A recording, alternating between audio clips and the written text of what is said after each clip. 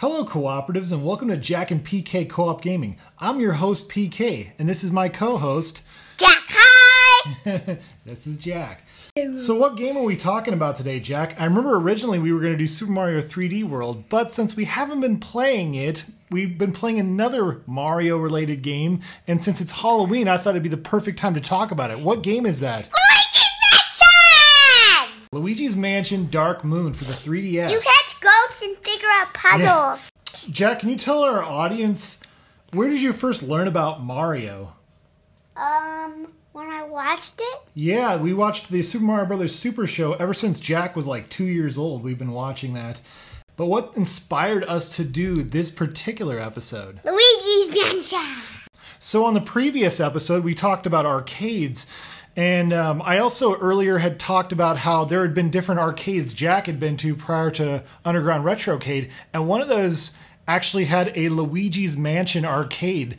And I was like, Jack, I don't want to play this. We have this at home. He's like, we have this at home? Well, let's play it. So that's how we got to decide to play this.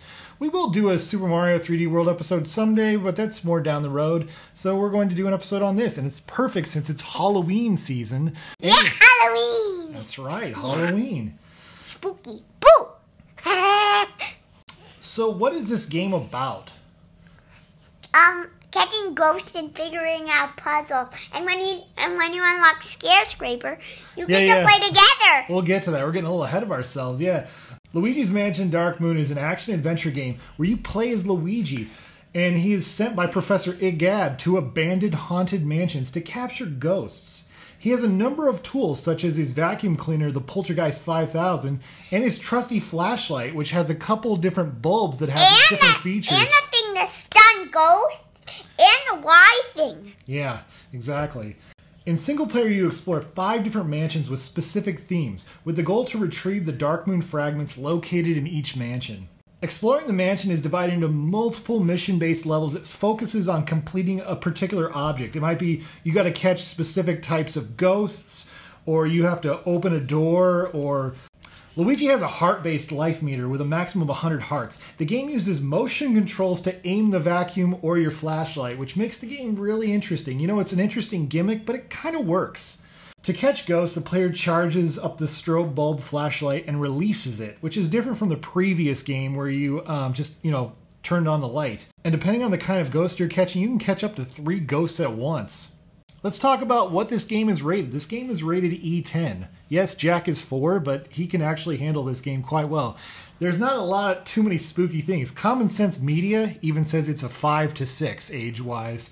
So anyways, as far as violence goes in this game, it's all real, cartoony and silly.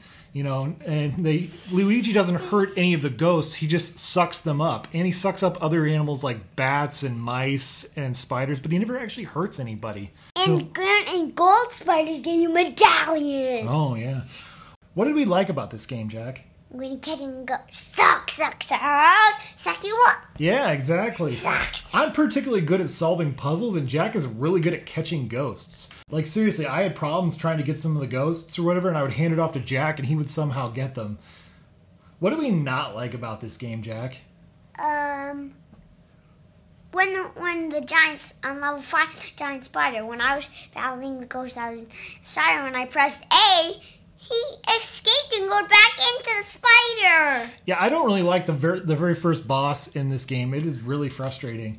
One thing I also really don't like is the fact that you can't save anywhere. Maybe I'm spoiled, but I'm used to being able to save anywhere, and that's so frustrating.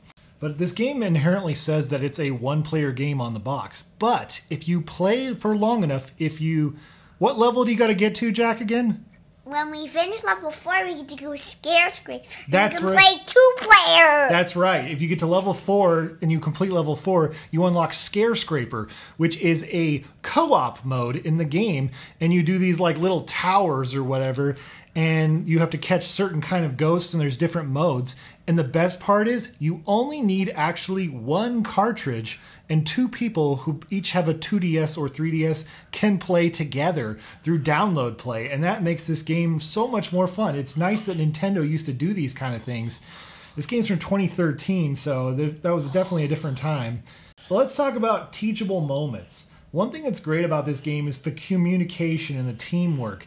There were times when we would do Scare Scraper together, and I would tell Jack to go into one room, and I'd go in another room, and I'd divide and conquer, and we can work together that way. Or there were times where he'd come back in the room with me, like we were doing this. What was the name of the dogs again? Like the ghost dogs? I forgot. Like Polterpups or something like that. Yeah, it's Polterpups. That's right, the Polterpups. So you'd have to catch like 2 Polterpups, and sometimes we would be in the same room, and then we could work together, because what never failed, whenever there was Polterpups, there was all these other green ghosts in the room, and you had to catch all the Polterpups. That's the thing about that is one downside to the co-op mode. It's a time limit rush. There's like 5 minutes to complete each floor of these like Scare Scrapers.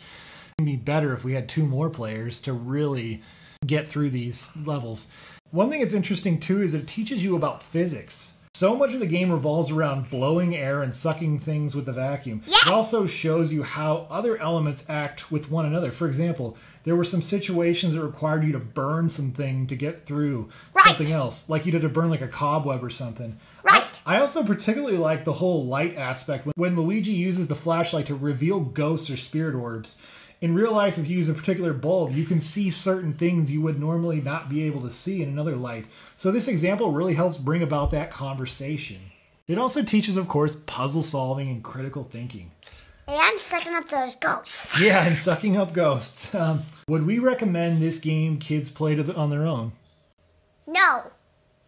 Why not? Only because they might need help when they get to level 5. Yeah, they might need help till they get to level 1, honestly. This game, I think, is one of those, I showed Jack how to play it, and then he would replay the same levels, and then he would actually get through them on his own. But he had to know inherently first how to play it, because the puzzle solving can be a little complicated. He's really good at catching ghosts, though.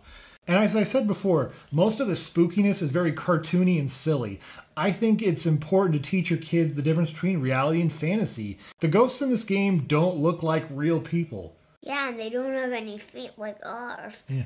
And there's a lot of different variety of colors of ghosts. There's like red ghosts, which are big and bulky. There's the yellow ghosts, and then there's the green ghosts. And there's a blue ghost that throws stuff at you. That's right. There's blue ghosts that throw stuff at you. Also, the popular character Boo is also in this game, as well as multiple Boos throughout the game.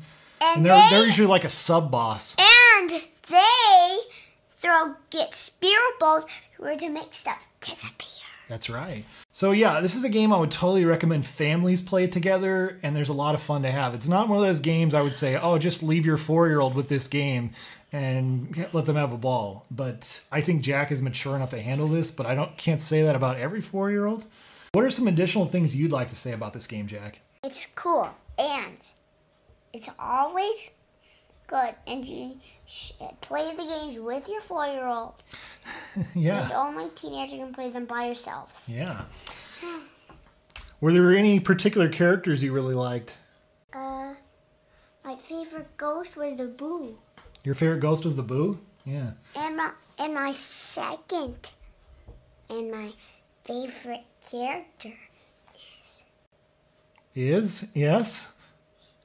Yellow ghost. There's actually 2 yellow ghosts. Oh, there's 2 yellow ghosts? There's 2 different kinds of yellow ghosts. One with a good brain that's pink and yellow in skin. Oh, really? All right, here's the segment where we take the questions from the cooperatives. I posted asking for questions on Twitter, and here are the questions. Since this is a 2-player podcast, I thought we would answer 2 questions from the audience. Coolity tweets, if Waluigi gave you a sandwich, which would it be? Peanut butter jelly. There you go. Ice Pirate tweets, what was y'all's favorite moment playing games together? Checkers. Checkers? Okay. When did we play checkers? A few months back then. I don't remember playing checkers with you. That's interesting. I played with Mommy. Oh, maybe you played with Mommy, so that was the best time? No. What was the best time we've played games together? I'm trying to think, too. Other day. The other day? When we went to the arcade. Oh, yeah, when we went to the arcade. That was so much fun. Yeah, I guess we talked about it in our other thingy. Our other podcast? Yeah. So I guess that was the time, is yesterday or the day before, whenever Anyways, that's all the time we have today. Thank you guys so much for watching. And Bye! keep it cooperative. So see you next time.